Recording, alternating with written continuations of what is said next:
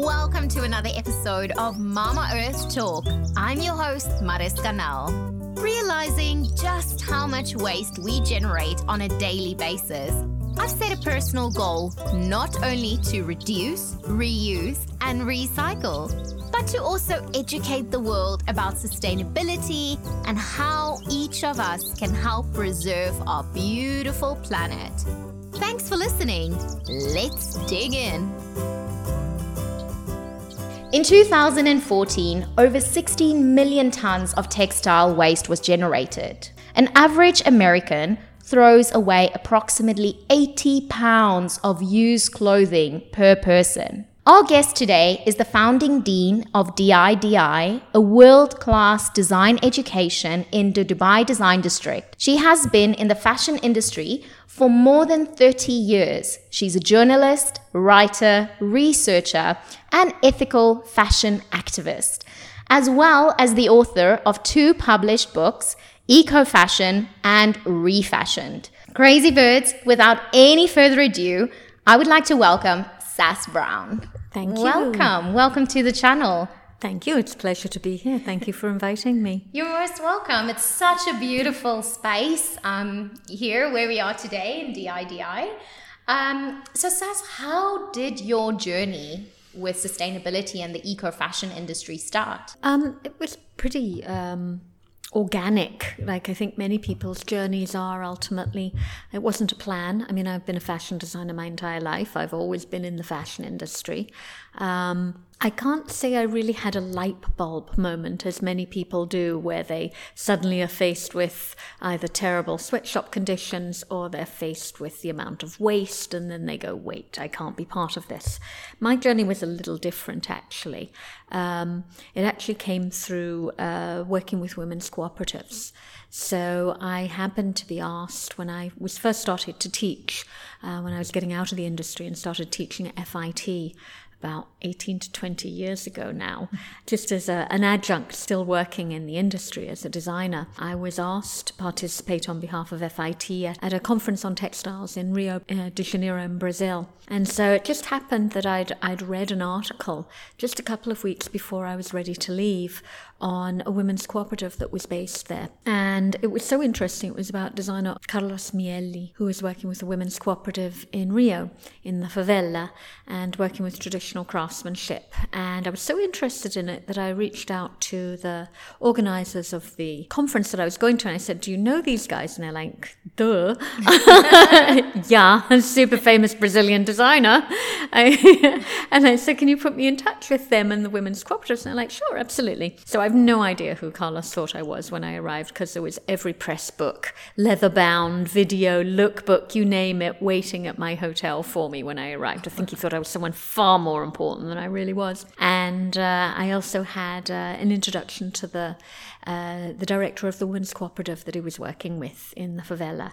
And it just started an entire journey. I was so impressed by the work that these women were doing in the middle of the largest ghetto in South America, Rocinha. 130, it might be 180,000 residents. It's the largest single slum, or was. Perhaps something else has beaten it by now, in all of South America. So obviously, a great amount of prejudice, of poverty, of drugs, of violence, of a lot of things going on. But in the midst of that, some very beautiful stories and some very amazing people. And so the woman I met, Maria Teresa Leal, otherwise known as Tete, had founded a cooperative in Rocinha, which was working with some world-class fashion designers, interior designers, installation artists, to do a craft component of whatever their installations or designs were. I was just so impressed with the work that she was doing. Here she was working with, or the women were working with Carlos Miele, with Oshklin, with Leni, with major Brazilian designer names, and European and North American ones, Anne Klein, Cacherel, CNA. I was just so impressed with the work that I went back to New York, wrote a grant, and spent the next summer just volunteering with them. Not really with any major plan in mind, just, what you're doing is super cool. What can I do to help, kind of thing. Very inspiring. Yeah, so sort of, at that time I was fortunate enough to be teaching full time. So, teachers have the nice advantage of a 3-month summer break and a 1-month winter break. Goodness knows they need it to recover from the semester. But it's a time as an educator or as a researcher or a writer that you do your research, you get, you fill up your well of creativity, if you like, so you can give back during the semester. So I ended up spending the next 5 years, every summer and every winter break, so 4 months a year in Brazil, and working with this cooperative, and that led to other work in Peru.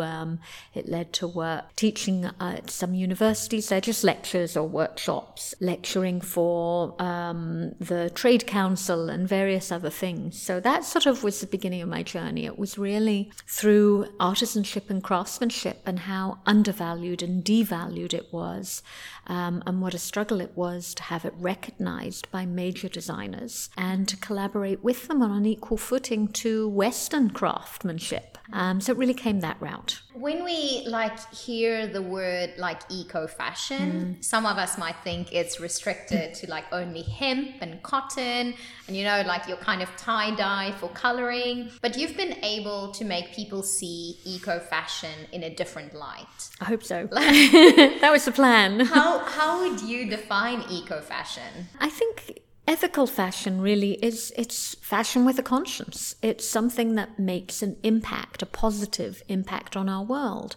So, there's no nirvana in designing clothing ethically. You can't be locally made, fair trade, 100% organic, low impact, no carbon footprint or carbon zero.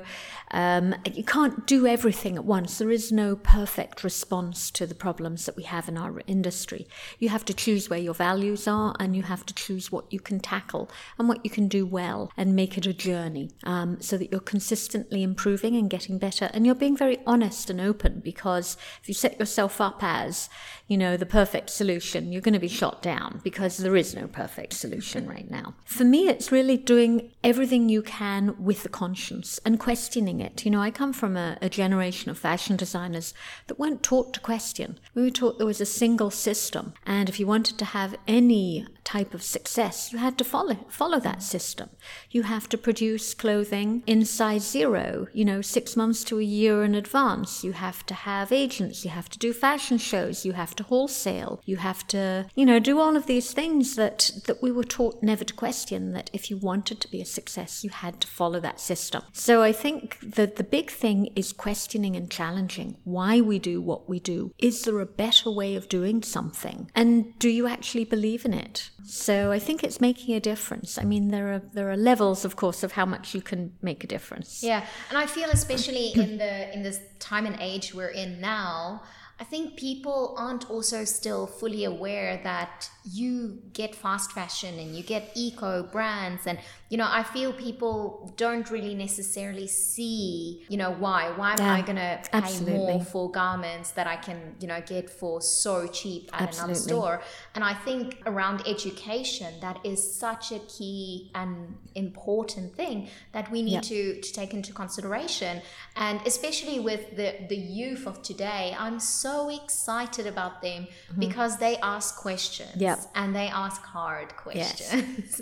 And we need that. We need brands to step up and be able to kind of take accountability for the actions that they take. I think education is huge, and whether it's in the formal sector, such as within a degree, or whether it's in the informal sector, whether it's social media or blogs or websites, I think it's super important, because your average person really doesn't understand the impact of the clothing they have, or the clothing that they wear and they purchase, and what they're paying for with their dollars, dirham, whatever it is. And I still find that quite shocking, that in this day and age, with all of the slow food movements and everything else that's happened, that people still aren't aware of the impact of their clothing and how huge it is. I mean, it wasn't that long ago before I moved to New York, before I moved from New York rather to Dubai, I had a conversation with just a neighbor in the building I was living in, and he said, "So what do you do?" And I said, "I work in ethical fashion." And he said, "What's that?" And I'm like, wait, you're an intelligent human being. You know what the word ethical means, and you know what the word fashion means. Why, when you put these two words together, does it suddenly become nonsensical and you don't understand what it means? It just confounds me still that, after all this time, there's so little recognition or understanding of the massive impact that the fashion, apparel, textile industry has on our environment, on our human footprint, on our carbon footprint, on pollution. It's staggering. And yet we've done, not for want of trying, a really bad job at communicating this to the greater community. I think to a degree it's the imbalance of power, clearly. But, your average consumer really has no idea. And that has to change. Yeah, and I feel especially when people look at just like the water footprint of clothing, I mean, jeans are probably one of the worst things, where a pair of jeans is something like 11,000 liters of water to make a pair of jeans. Companies like Levi's is trying to work on that now to reduce it. But sometimes you need people to understand that and to know that, 11,000 liters for one jean, maybe I shouldn't buy 10 pairs. Yeah, I think that the footprint of textiles and fashion is huge. And as I said, I think we've done a really poor job of getting this information out. There are companies like, as you mentioned, like Levi's, that are making a major impact, that are replacing, horrendous parts of the process, such as sandblasting or stonewashing, which are either have an impact on the people doing the sandblasting or on the water and the waste that comes out of stonewashing. They're replacing it with, low water dye processes or laser deconstruction instead of sandblasting and sanding. So there are certainly companies that are making an impact. But I think that we're still challenged with what is not an uncommon problem. If they're doing well in this, what does that say about everything else? So, I worked quite a bit with the creative community and emerging designers. And so I had a jeweler come to me some years ago and said, I'm starting to I do a line of bio resin jewelry, but how do I promote it without saying, but by the way, the rest of my jewelry isn't bio and therefore has a far greater impact? So how do you promote the good you're doing without devaluing or without giving bad press to the stuff you're not doing? And of course, the brands and the not doing is far larger and far greater than the good that's being done right now. So it's a sort of bit of dichotomous. But I think that honesty and transparency is a huge part of that conversation. I feel also if you're as a company, you're kind of starting with this, but you're moving to a more sustainable company, then to be open and honest. Absolutely. And not like kind of greenwash. Yeah, that's fatal. It's just fatal. Because that's happening quite a lot. Yeah. How would a company kind of like an eco brand define themselves as an eco-brand company? I think, you have to be very careful with wording. And I think you have to be very honest that you're not suggesting that you do everything, that you can do everything, but that you're trying and that you want to listen to your customers and you want to do better. But this is what you're starting with. And I think when you're honest and you're open, particularly with your failings, people respect that. We're not in an era where, branding can afford to be perfect, because we know our world isn't perfect and we know garment production is far from perfect. So if that's all we promote and all we talk about, engenders a certain inauthenticity right from the beginning, because it can't possibly be true. Yeah. And I feel it's very important to also kind of see the whole loop, know, from where the fabrics are coming from, where do they get the textiles, and then also how it's made, like, what is the working conditions that these people actually work in. Sure. And if you think of like Rana Plaza and all of those things, it has an effect. And I for one are very more keen on paying, even if it's double for a garment that's a good quality, and that I know these people are treated fair, they get a fair wage, and it's not like a massive production thing. So I think people need to ask questions, and they need to ask that to their suppliers. And there's the value in Fashion Revolution, right? Who made my clothes? Exactly. Fashion Revolution Week, and calling the brands to be accountable for who made my clothing, where did they make it, how was it made, what is the impact. And there is part of the challenge that fashion has since for a long time divested itself of its responsibility in that supply chain by saying, well, we don't actually own the factories, we don't manufacture the goods ourselves, we contract it out. You still pay for it, so you have a responsibility in that. The challenge is, of course, that production of apparel has become such a complicated supply chain. Who grows the raw material, the fibers, or how is it extracted? Where is it extracted from? What are the processes? How are they treated? All the way through the wet processing process of textiles, whether it's dyeing, printing, finishing, etc. I mean, they're incredibly wasteful, polluting processes in general, and they're not owned by the brands. So, and they're so far down the supply chain that many of them have no idea what's going on in their supply chains. And that's a challenge. And that's the big challenge, is getting them to take responsibility for it, to understand it, and to ensure that it's done ethically. Yeah, because we are continuously evolving. But when we look at a lot of the mainstream fashion companies, their garments, a lot of the methods that they use, it's kind of the same, and it's been the same for kind of decades. What would you like to see changed in the future for some of these companies? I think I'd like to see total transparency and honesty, because then people at least can make choices. It's not about shoving sustainability down everyone's throat, although it probably should be, but it doesn't work that way. So I think that total transparency and publication of where you produce, how you produce, who produces, under what conditions, what the water footprint, the environmental footprint is of your production. I would love to see a labeling system, where a company has to declare on a garment what their environmental and human footprint is to produce that garment. Just like you expect to see what contents there are on a drink that you buy or on the food that you purchase, to know what impact you're having. And I guarantee if companies were being honest about their footprint, we could probably end fast fashion overnight. Because if somebody was looking at, like you look at a cigarette packet and you see a photo of somebody's, corrupted lungs, if you were to see a photo of a child garment sweatshop worker, or a pristine waterway that's being polluted through the dyeing process, I guarantee everyone would at least think twice before they purchased it. I think so too. I think that is so important. And I believe it was in California where they are actually working on trying to incorporate a label signage as well.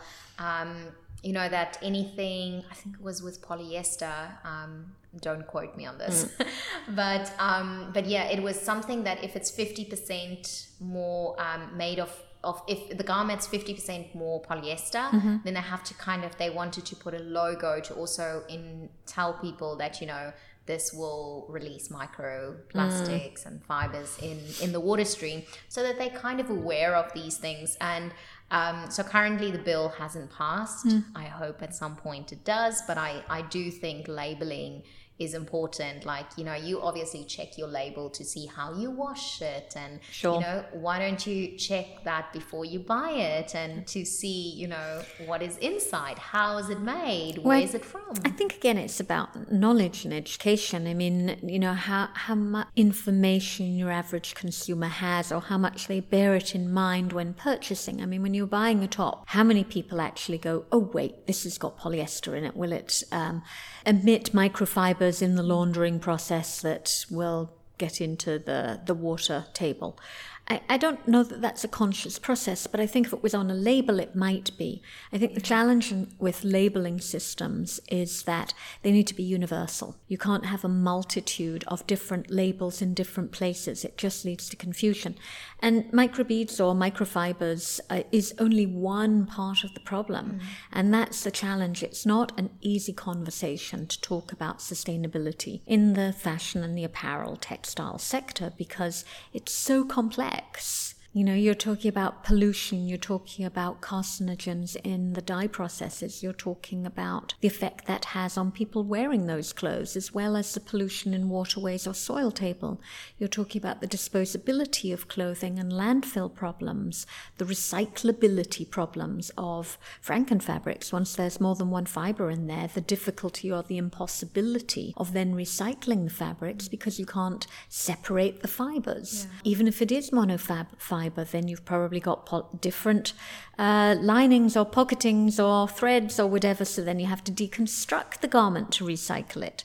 So there are so many complications in this supply chain that honestly I think people switch off after a while. You know, it's like, okay, enough. Can you just tell me what's good or what's bad? End of topic. Exactly. And it's just simply not that simple. So what would you say, what are some of the things that you look out for when you look at like an ethical clothing brand?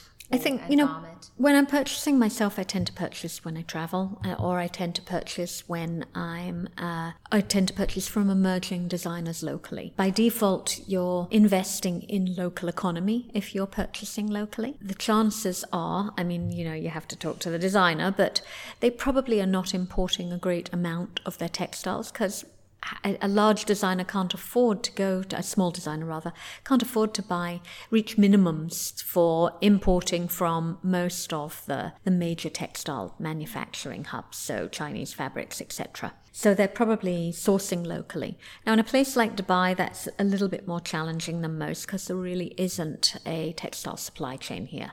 Everything else does come from somewhere else. So by default, you are investing still in carbon footprint and imported fabrics that you probably can't track and trace. When I'm traveling, I will usually purchase or invest in local artisanship and craftsmanship, and invariably directly from the artisans as opposed to a store or somewhere, unless it's a cooperative or owned by the artisans. So, and then I tend to purchase quite a bit of vintage as well, because I love particular styles that just simply aren't available, or designers that I couldn't afford in the season. So it is not uncommon for some fast fashion brands to release new products weekly to keep up with the trends, instead of introducing new lines on a seasonal basis. Yeah.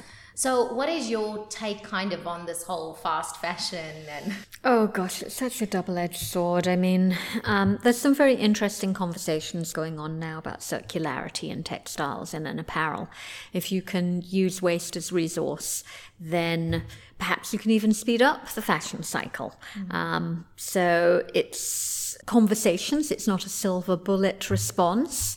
Obviously, there are greater energy footprints if you're recycling rather than just continuing using. And there are so many impacts within the garment life cycle, the consumer phase, all of the washing, So there are a lot of ways of tackling this. But I think inevitably when clothing is devalued to the same cost as a coffee, it's going to be viewed with the same disposability. It's clearly not made for longevity. It's either trend driven, so you probably don't want to be seen dead in it in another 3 months' time anyway. Or it's just simply not made of high quality fabric, high quality manufacturing, so it won't actually last terribly long. So, if you do the math on where percentages, how much value you get out of a garment per wear. So let's say a fast fashion item top that you just wear a single night out, you may never wear it again, it sits in the back of your wardrobe and you throw it away 3 months later because it's no longer in fashion, or it doesn't fit, or it's just worn out. Or you're investing in something much more expensive that you wear multiple times. If you actually do the breakdown, a ratio breakdown of cost to wear, it actually can be cheaper if you're investing in something that you wear multiple times because you love it, because it has a story, because it's hard wearing, because it's beautiful, because it's made from quality fabrics in a quality way. So there's a sort of misunderstanding, I guess, of the value of clothing. And it's not that much cheaper in many cases if you're paying $20 or whatever it is for a top that you end up never wearing. Yeah. Then you're paying $100 for something that you end up keeping for years and wearing over and over again because you love it and it means something to you and it's beautiful and it has longevity built into it. So I think there are many different responses to this, but fast fashion is ultimately, it's not even whether it's trend driven or not. It doesn't matter whether it's fashionable. It's cheap clothing, ultimately, badly made out of poor quality fabrics, out of poorly manufactured, that isn't intended to last. It's clothing that's made with disposability in mind that's problematic. When you add trend, it adds another layer to that, because then you add to the fact that you probably don't want to wear it next season because it's not fashionable anymore. It's not on trend. So there are enormous problems there, but I think there are also enormous opportunities. I mean, I would love to see big high street fashion brand do ongoing collaborations with designers for their waist instead of the next designer collaboration that they get lots of publicity out and sells out overnight and is in their flagship stores. Why not do it with the same designers but using their own waist? These are huge manufacturers that manufacture an enormous amount of waist here. Yeah. So why not do something in those ways instead of a small capsule collection, or as well as a small capsule collection? I think there are enormous opportunities. Enormous manufacturers have an enormous impact.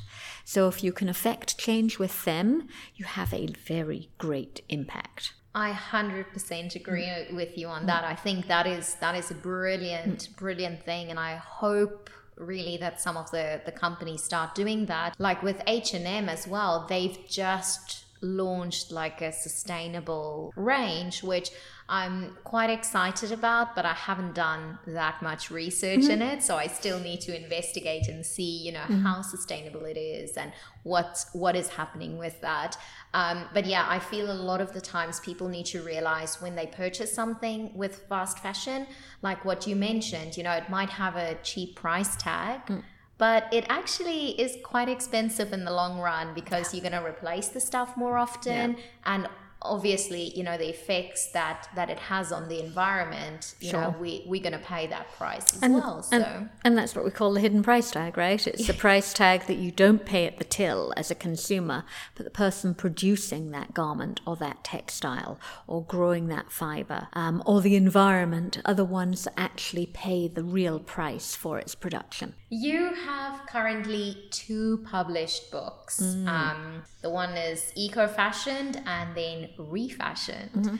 Can you tell us a little bit about that? Sure. Eco Fashion was the first one, and I brought it out because at the time I felt there was so much really amazing work being done by designers around the world with a conscience, and it wasn't really being talked about. What was being talked about was the crunchy granola, the political protest t-shirts, boring beige, tie-dyed, and the only books that were out at that time were how do you recycle your t-shirt into a grocery bag, or things like that, which so DIY based, all very valuable.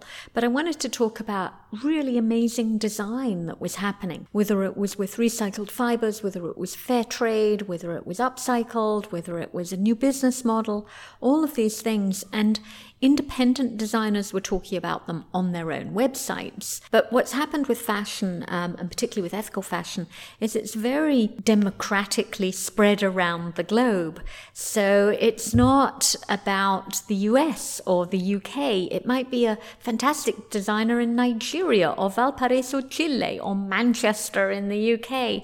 And so there didn't seem to be anybody connecting these dots. And I was just frustrated with the level of conversation on ethical fashion. It was being thrown in books next to energy-saving appliances and recycled wood tables. And I'm like, come on, since when is a fashion aficionado, a fashionista, really care about this stuff. They want to see fashion. So I thought it was really important to publish a book, to write something about what great design was being done that didn't compromise aesthetics, that didn't compromise style, but was being done with a conscience and around the world. So that was the first book, which led to the website, or they were sort of symbiotic. And then the second book, Refashioned, sort of came out of the first one because I just simply didn't have enough space in a chapter to write about the number of designers that were working with upcycled materials, with a pre or post-consumer waste. There's just such fantastic work being done there that it sort of warranted its own book.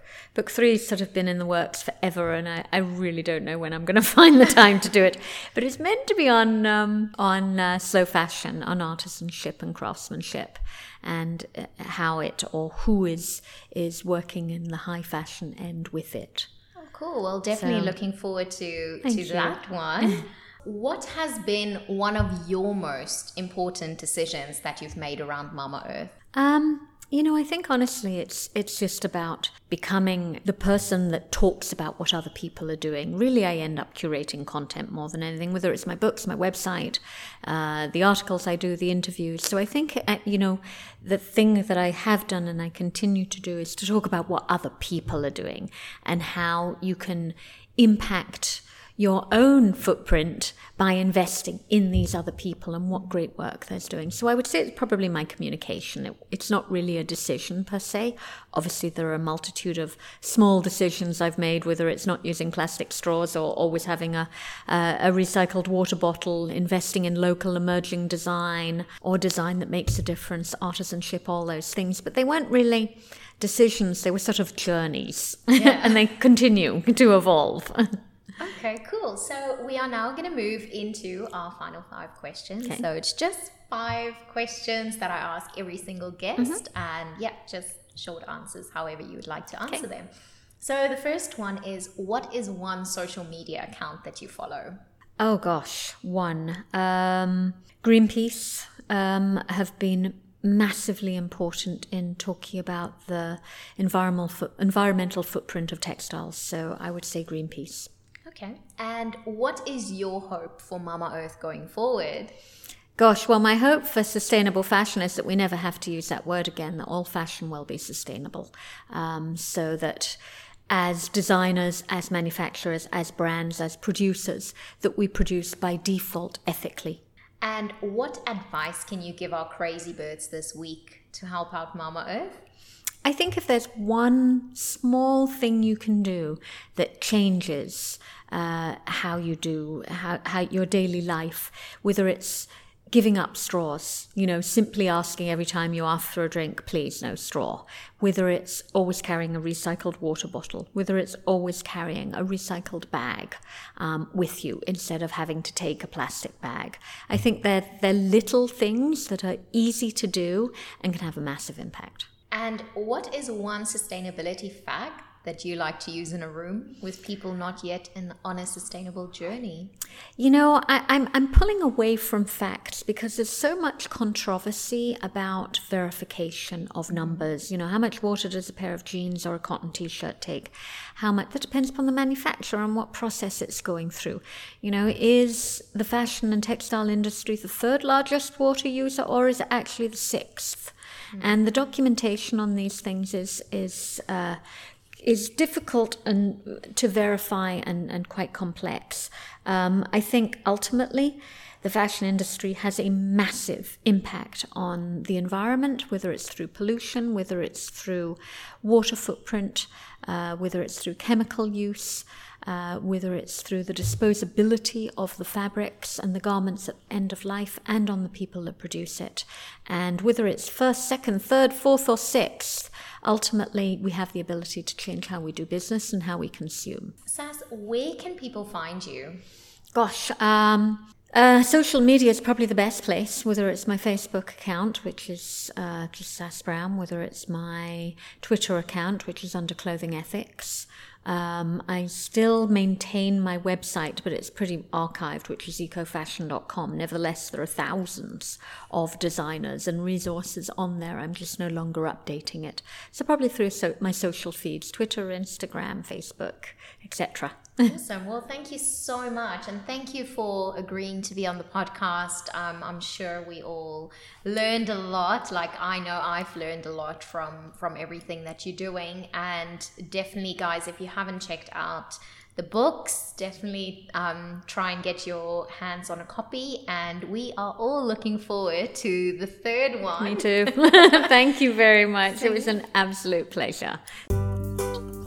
And that's a wrap. Thank you so much for listening. You can find the show notes for this episode at mamaearthtalk.com. Follow at Design by Mariska on Instagram or email hello@mamaearthtalk.com and let me know if there's a topic you'd like me to talk about. I love hearing from all you crazy birds. New episodes are uploaded every Monday with a bonus Top Tip Thursday every Thursday. Make sure you subscribe so you don't miss anything.